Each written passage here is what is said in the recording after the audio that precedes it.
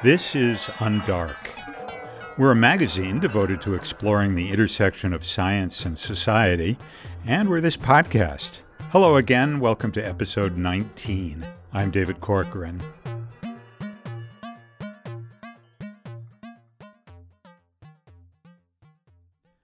For more than a century, Americans have relied on their national parks as refuges for nature the way it's meant to be. Vast, majestic tracts of wilderness that are home to such natural wonders as glaciers, Grand Canyons, wild rivers, and trees that grow as tall as skyscrapers. But as writer Madeline Ostrander tells us in this month's cover story, the national parks are in trouble, facing threats that not many of us saw coming even a few years ago. Madeline joins us now to talk about her story. Welcome. Thank you, David. So you visited several national parks to write this story for Undark, but you open up in Sequoia National Park in Central California, and you return there several times in the course of your story. Tell us why Sequoia is special and what's going on there. Yeah, so Sequoia National Park is one of the most iconic national parks in the country. It was visited by John Muir, who wrote a lot of purple prose about sequoia trees and spent a lot of time wandering through that landscape in the Sierra Nevadas. And it was actually established in 1890, so it actually predates the establishment of the National Park Service, which wasn't set up until 1916. And it's really, in my mind, a park that's part of our national identity.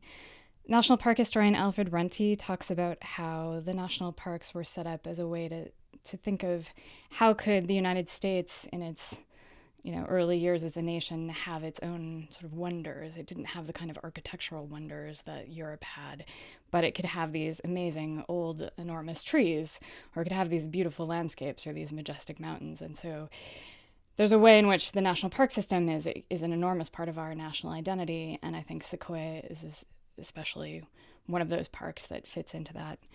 I also wanted to go to Sequoia National Park because they're experiencing some really significant impacts from climate change. Nathan Stevenson, who is one of the main people that I write about in this story, set up one of the first climate change monitoring programs in the national park system in the 1990s, and that's now a long-term forest monitoring project that's now organized under the U.S. Geological Survey. And since the drought, that area in the southern Sierra Nevadas has witnessed one of the largest mass die-offs of trees in recorded history. And part of what was stressful for those trees was the warmer temperatures and the way the drought is not just dry but hot. And that die-off has been showing up in Stevenson's research in a big way. So I wanted to talk to him about what that meant and how the park was dealing with those impacts. I guess we should say that the trees that are dying off are not necessarily the iconic emblems of Sequoia National Park. The sequoias themselves, are they still in pretty good health, or are they threatened as well? Yeah, actually, the sequoias themselves are in relatively good shape. There was an alarming moment a couple of years ago when the sequoias started showing a bunch of brown leaves that began to die off at their crowns. And the people who worked in the parks were very worried about it. But the trees actually showed an ability to adapt to the drought, and they just dropped those leaves and greened up again as if nothing had ever happened. So it's not the sequoias that are in trouble right now, at least. What is in trouble are primarily pine trees, ponderosa pine trees and sugar pine trees. Those trees have died off in massive numbers. Half to 2/3 of mature pine trees in that park have died. So that is very alarming. Those pines are old and a very important part of that forest. Specifically, why are those trees dying? Is it the lack of water or other things? It's sort of a cascade of effects. The dry conditions and the warmer conditions stress the trees out, and they're less able to produce sap.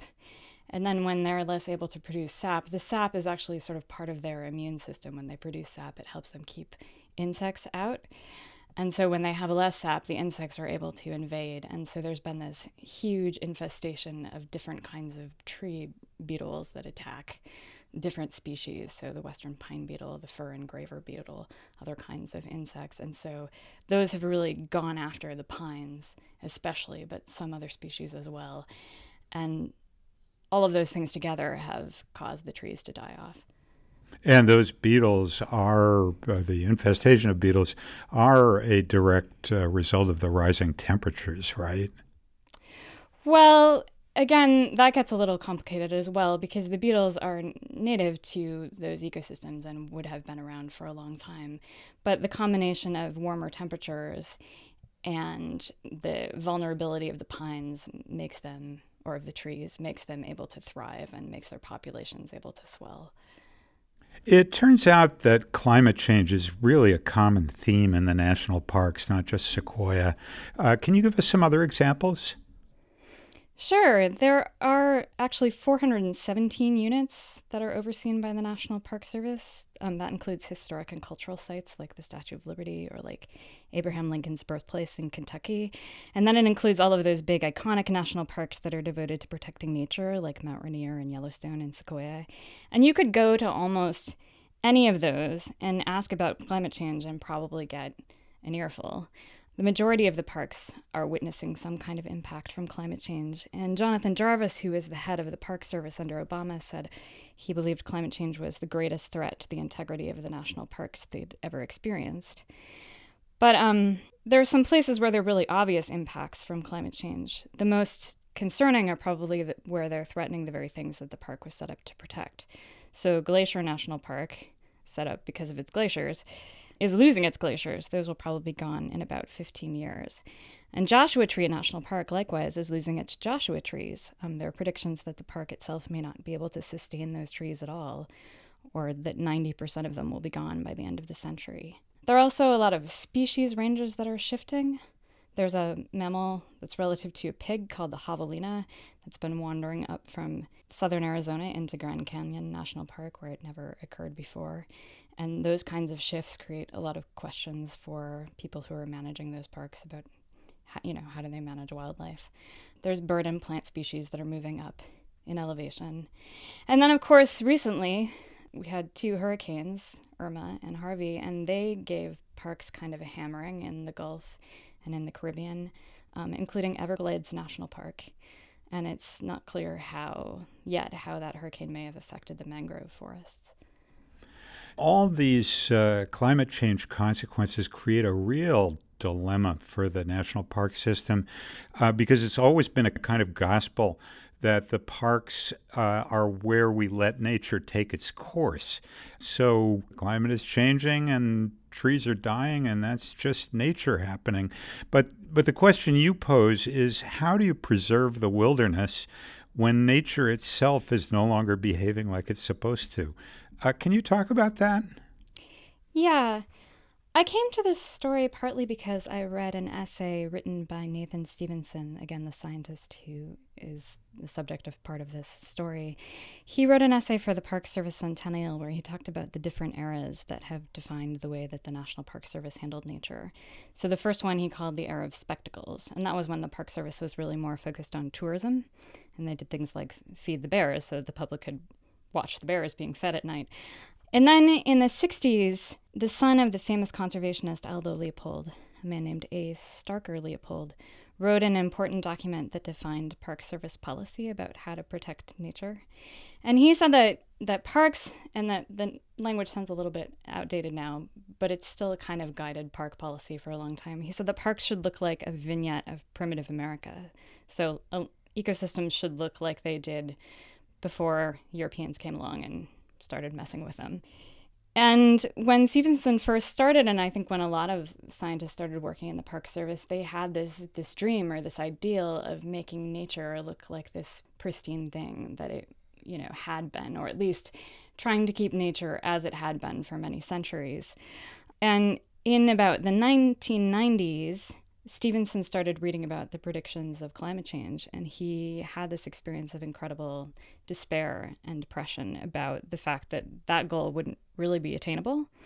And in this essay, he argues that the Park Service is moving into a third era of management where they have to think about nature in a completely different way. They have to think about nature as something that's going to change, and they have to be flexible about it. And you can't necessarily keep out human influence because human influence is everywhere.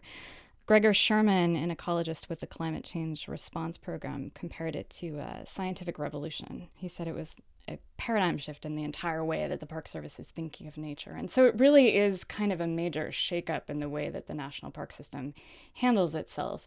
And that was a major reason why I thought that it would make a good story, because it wasn't just a sort of collection of impacts that were happening in the park. It was actually a big shift in the way that the park saw itself. It turns out that people who make up the Park Service really anticipated the possible effects of climate change long before, most of us were thinking about this problem. Can you tell us about this exercise they've been doing called scenario planning? Yeah, scenario planning is an interesting process to be taken up by a national park system. Scenario planning was a process that was actually first invented by Herman Kahn. He was a futurist. And in the 1960s, he actually inspired the mad scientist character in the famous comedy Dr. Strangelove.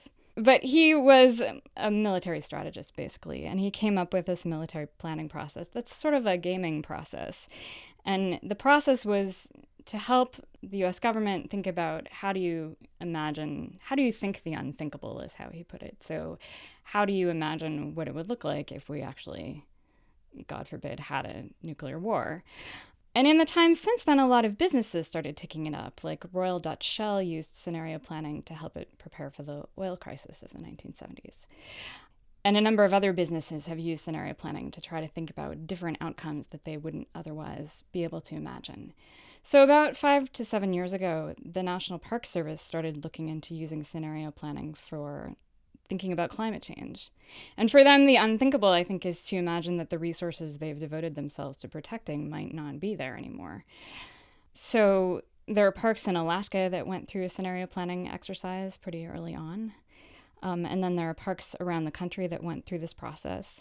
And Sequoia National Park did a scenario planning exercise, and it was kind of like a game. They sat down and they came up with a set of different stories about what could the park look like if climate change went one way or the other, but also if our political and social situation went one way or another. Maybe politics changed radically, as they just have, or maybe public sentiment about the national park system changed radically. What would you do in those scenarios? And they plotted out what would it look like if there was a fire, what would it look like if there was a drought. And this was all actually before the most recent drought. And so when the drought happened, there was actually a big fire, and there were some of the impacts that they predicted happening in the scenarios. There were insect infestations as they imagined happening.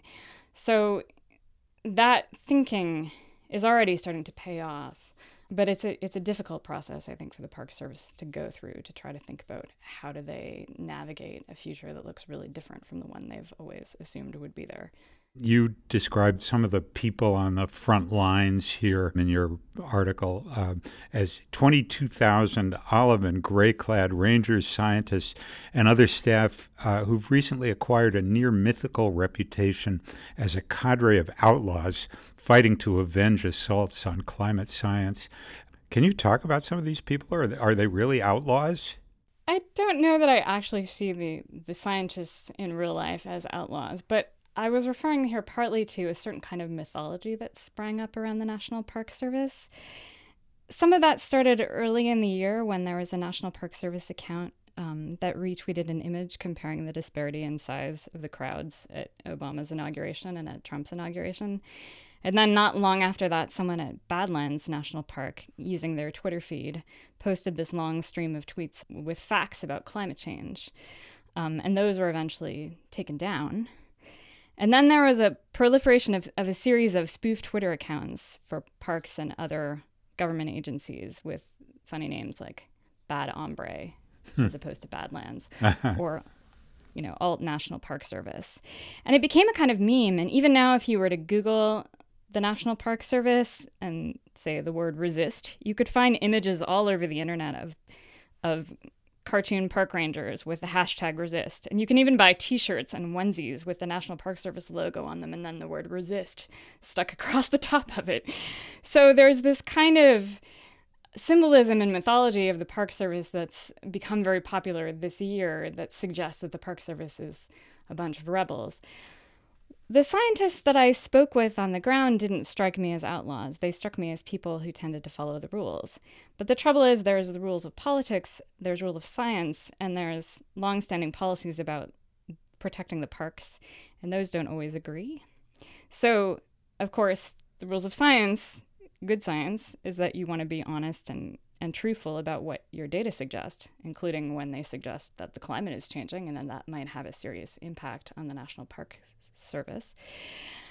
We have an administration who seems uncomfortable with and unwilling to acknowledge some of the science of climate change. And so that puts the people in the Park Service at odds with sort of the rules of politics. They're part of the executive branch, but they're at odds with the leader of the executive branch. And it puts them in a very awkward position. So it's not so much that they're outlaws by choice, but that perhaps the situation is making it necessary for them to say things or do things that might be uncomfortable.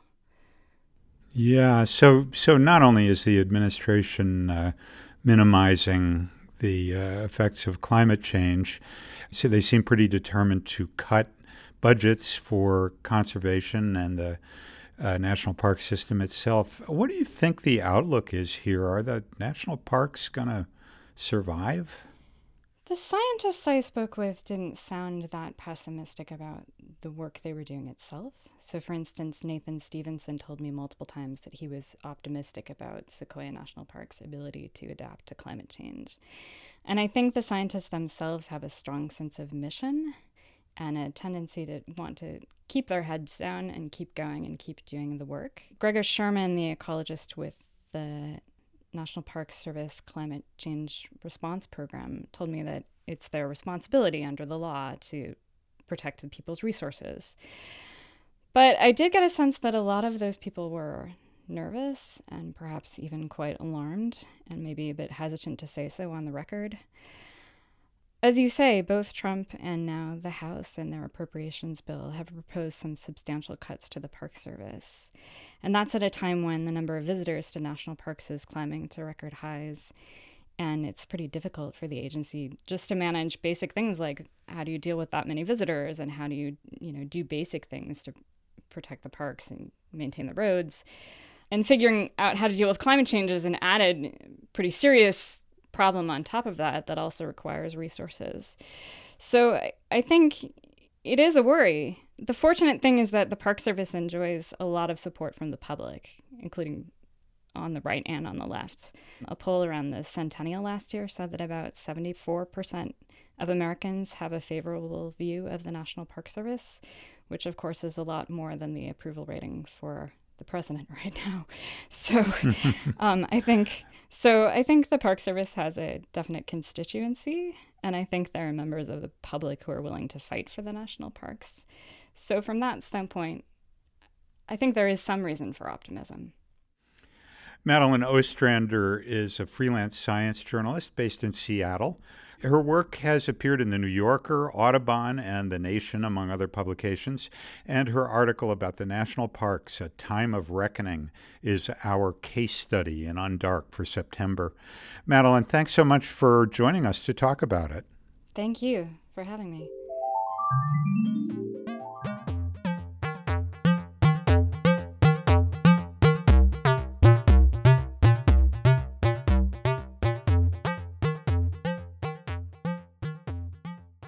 Joining us, as always, is Seth Mnookin to talk about science and the media. Hello, Seth.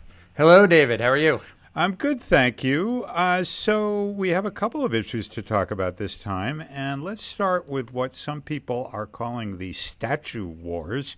You know, what to do about all those Civil War monuments and other memorials to America's legacy of slavery. The wars recently erupted in, of all places, an editorial in the journal Nature. What happened? Well, on September 4th, Nature's news segment ran an editorial under the headline, "Removing Statues of Historical Figures Risks Whitewashing History." And there were a couple of things that were notable about this piece. The focus of it was a 19th century gynecologist, J. Marion Sims, and a statue to Sims that is in Central Park. That statue had been defaced. Recently, someone had painted racist across it in red paint and also painted the eyes red. So Sims sort of looked like a demon.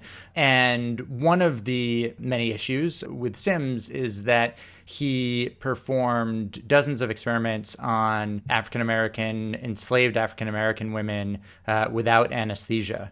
And in fact, some of the breakthroughs in gynecology that he achieved were the result of this enforced experimentation, enforced for the women, and very cruel experimentation.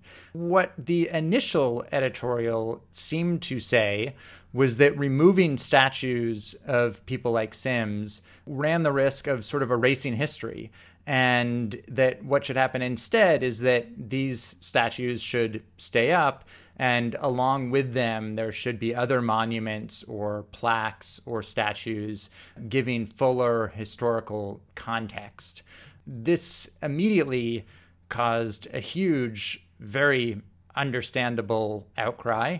It was a very poorly reasoned editorial, and it also seemed in many ways to be a wholly unnecessary one.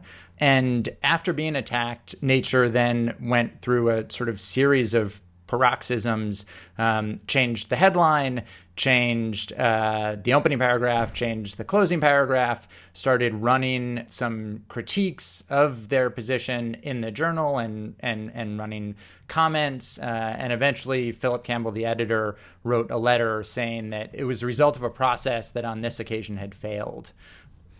Some of the scientists who responded to this Nature editorial, and the response was certainly overwhelmingly negative. Some of them actually threatened to withhold their contributions to Nature, essentially to boycott the publication. Is that maybe a bit of an overreaction? Is it kind of throwing out the baby with the bathwater, do you think? Well, I don't know. I mean, the way, and this is something I think that that people who are not very sort of intimately involved with the granular details of science might not be aware of, but essentially scientific journals, which are huge profit-making engines for their publishers, exist because of the charitable contributions of the academics who not only submit papers for them, but also review other people's work for free. And that anyone who has ever reviewed a manuscript knows that takes an enormous amount of time. And so one scientist in particular, Sonia Legg at Princeton, said that she's not going to submit manuscripts for publication or review any manuscripts from any of the Nature journals. In terms of throwing the baby out with the bathwater, it's not as if a study is not published in Nature, there are no other places for it to get published.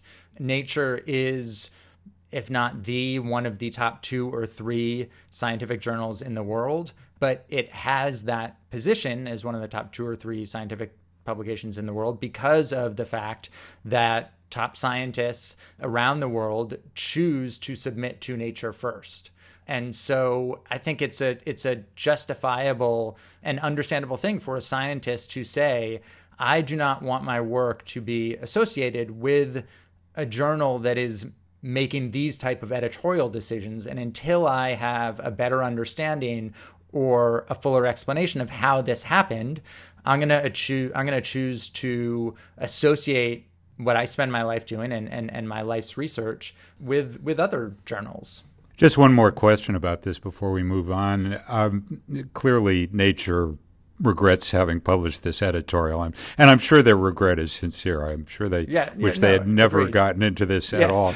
But is the lesson here that scientific publications should give a wide berth, steer away from these kind of big political, cultural issues? Certainly some people would say that. I would not. I actually think the opposite, that it's both naive and occasionally dangerous for scientists in general and the practice of science to act as if it is taking place in a vacuum. That is clearly not true. Science takes place in society in a certain social and historical context. And I think that it is certainly appropriate for scientific journals to comment on the society that they exist in and to take stands when there are things that they feel like are ethically or morally wrong or should be commended. What is so shocking about this is that this was a situation in which it seems that someone on Nature's staff wanted to take a stand and essentially thought that the people who were criticizing them were going to agree with them. It seems as if there was a perception that the fact that they were saying we should also put up monuments to the people who were victims of scientists like Sims, or also acknowledge the wrongs that were done, there was a perception almost that they expected the reaction would be, that's bravo, that's a great thing to say. And so I think what this does, even more than highlight this particular issue, is highlight the real shocking lack of diversity that there remains in so many levels of science, not just in labs, although it's certainly true in labs, but across the board in terms of who's part of the conversation, how decisions are being made, what opinions are being sought. It is not representative of society as a whole. And that is problematic, not because of some ideal that every aspect of society should be representative of society as a whole, but because when we are not getting everyone's viewpoints, we are closing ourselves off to avenues of inquiry and areas for potential investigation that should be explored. Well, on another note entirely, we had another article in On Dark recently by a freelance space reporter named Sarah Scholes, who wrote about her experiences with the Public Information Office at the U.S. Space Agency, NASA. Tell us about that article. Yeah, so this is an article that I think anyone who has ever done any reporting on any level of government sort of nodded their head or chuckled at reading, although it's not a funny matter. Essentially, NASA seems to be in the habit of making things difficult for reporters for absolutely no reason at all, other than that's standard operating procedure. They don't respond to FOIA requests where other agencies across the government do. And one of the things Sarah did was send out identically worded FOIA requests to a selection of different government agencies. And everyone responded, including the Air Force, the Army, and the Government Services Administration, except for NASA. They don't get back to reporters who are asking questions on deadline. Another thing that Sarah documented was they have public information officer sort of handlers sitting in on a lot of interviews. So in general, fostering this sort of atmosphere of distrust and difficulty. And the reason why I said I think anyone who's had any experience with government chuckles at this is because reporters see this all the time, where those involved in government shoot themselves in the foot by not taking advantage of the fact that the press is looking for stories, and they will either write stories that you can participate in, or if they are forced to, they will work around you.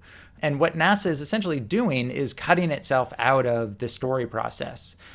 Did you get any sense from reading this article why is NASA so buttoned up when other agencies like the Defense Department and the Interior Department are much easier to get through to? Certainly there was nothing in Sarah's piece that gave any sort of explanation. I haven't done reporting on space, but none of the space reporters that I've talked to have had any sort of explanation for this. It seems to just be a sort of general paranoia, and I'm not sure how that got installed in the culture. You know, Sarah opens her piece with a farcical anecdote about her trying to get a comment about what would happen if an astronaut dies in space, which literally is one of those, like, you know, sort of stories you could see written up on a diorama in a science museum. And NASA just stonewalled her and refused to answer. And so she reached out to Chris Hadfield, a Canadian scientist, and he got on the phone and told her right away. And it's not, there was nothing to hide there. There's no bad story there, but NASA iced itself out of being a part of that story. Not only iced itself out of being a part of that story, but also kind of helped engender a story essentially saying how painful and difficult they are to deal with. Actually, Sarah did address the question a bit in her article. She said that NASA is always under scrutiny for its budget. It's always fighting to kind of stay afloat. And in the past 10 months of the Trump administration, they felt particularly under siege. Yeah, well, a couple things. I mean, I think it's worthwhile pointing out that she is not just reporting this as happening in the past 10 months, but dating back certainly to the Obama administration. But at the same time, I thought Sarah was, if anything, being a little too generous to NASA in that regard, because for a federal agency fighting for budget and fighting for every last dollar, nothing changes politicians' minds like public sentiment. And if NASA is trying to ensure that it continues to be funded, one very obvious way to do that would be to make sure the public is engaged in its mission and to make sure that around the country, citizens and therefore voters understand why NASA is so valuable, why it's so important, why we should continue to essentially explore the unknown. And so if that is actually the reason that they are not letting themselves be accessed by journalists and so therefore not getting their stories out to the public, I think that's just a horrible lesson in sort of message management. And again, just underscores how much they're hurting themselves in doing this. Seth Mnookin is our science and media commentator. He's the author of a number of books about science and journalism, including The Panic Virus, and he's director of the graduate program in science writing at MIT. By the way, you can find both of the articles we talked about on the Undark website, undark.org. Scroll down to the variables section. Seth, as always, thanks. Yes, thank you very much.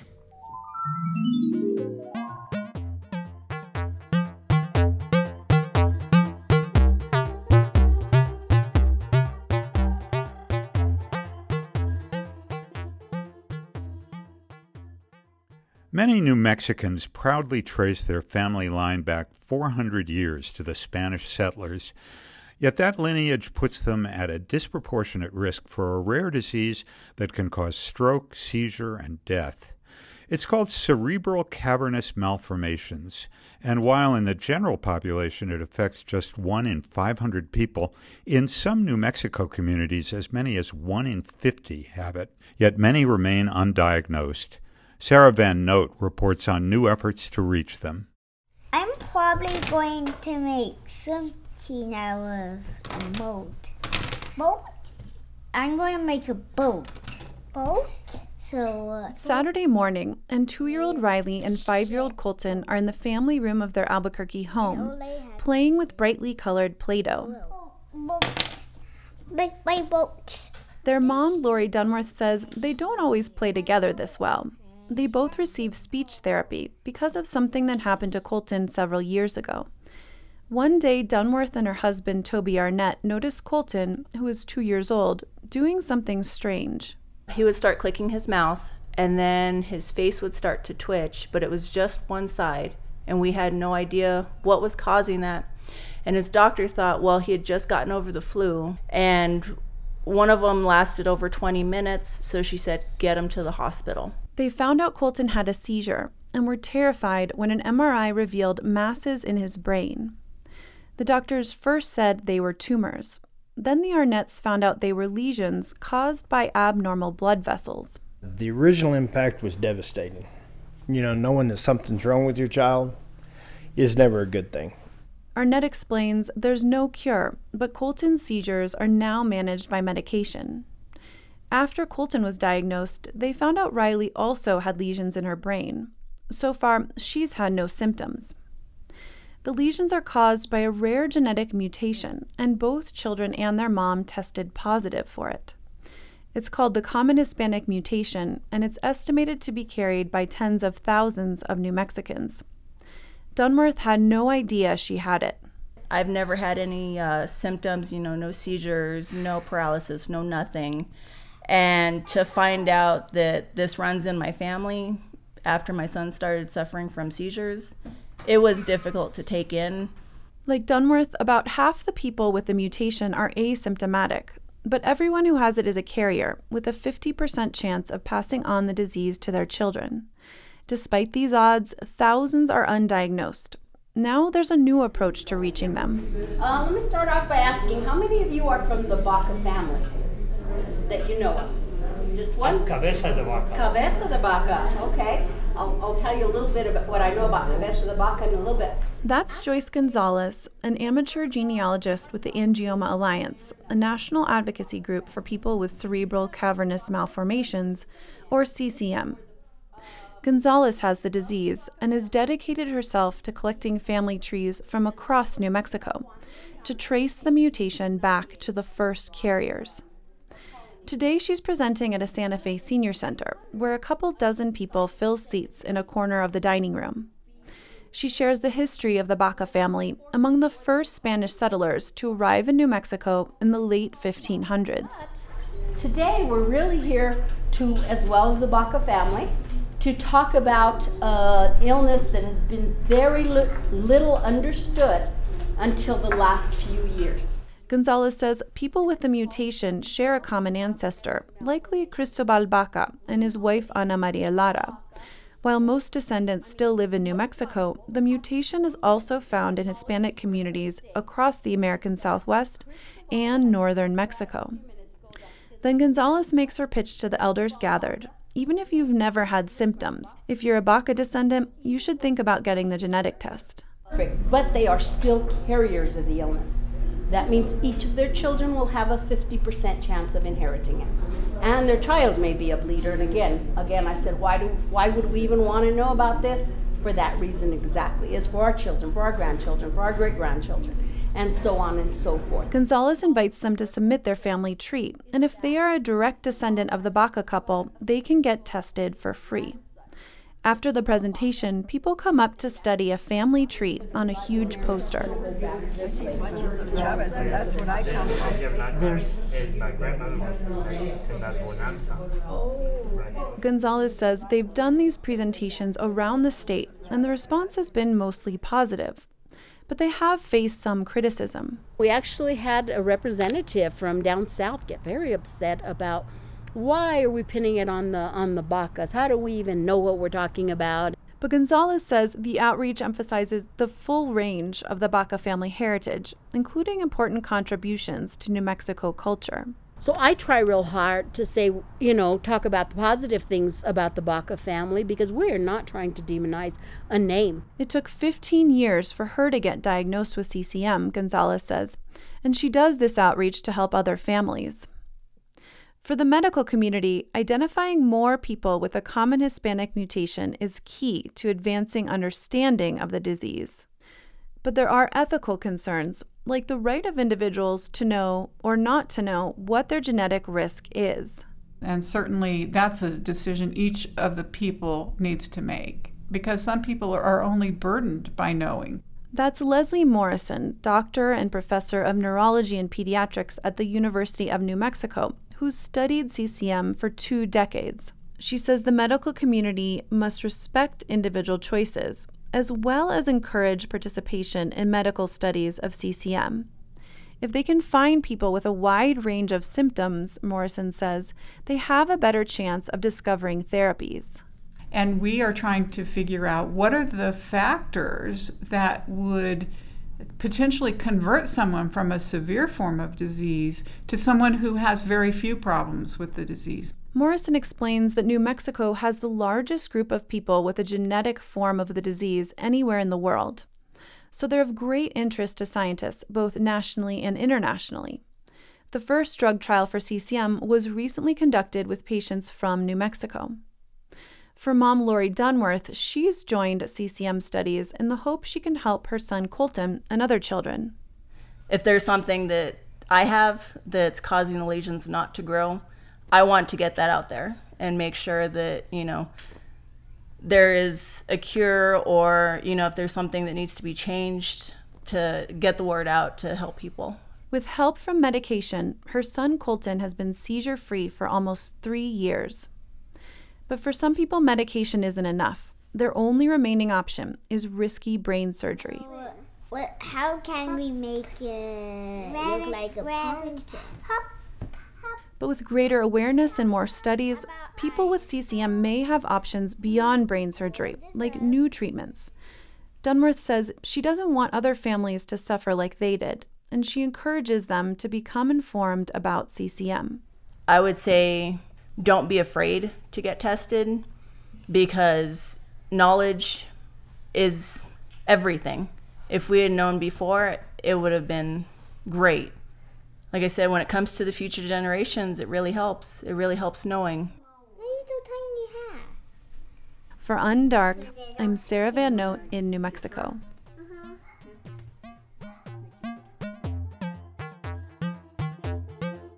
And that's all for this episode of Undark, a project of the Knight Science Journalism Program at MIT. Our show is produced by Katie Heiler. Special thanks this month to Hans Anderson. We'll be back next month with more news and interviews from the intersection of science and society. Until then, I'm David Corcoran for Undark.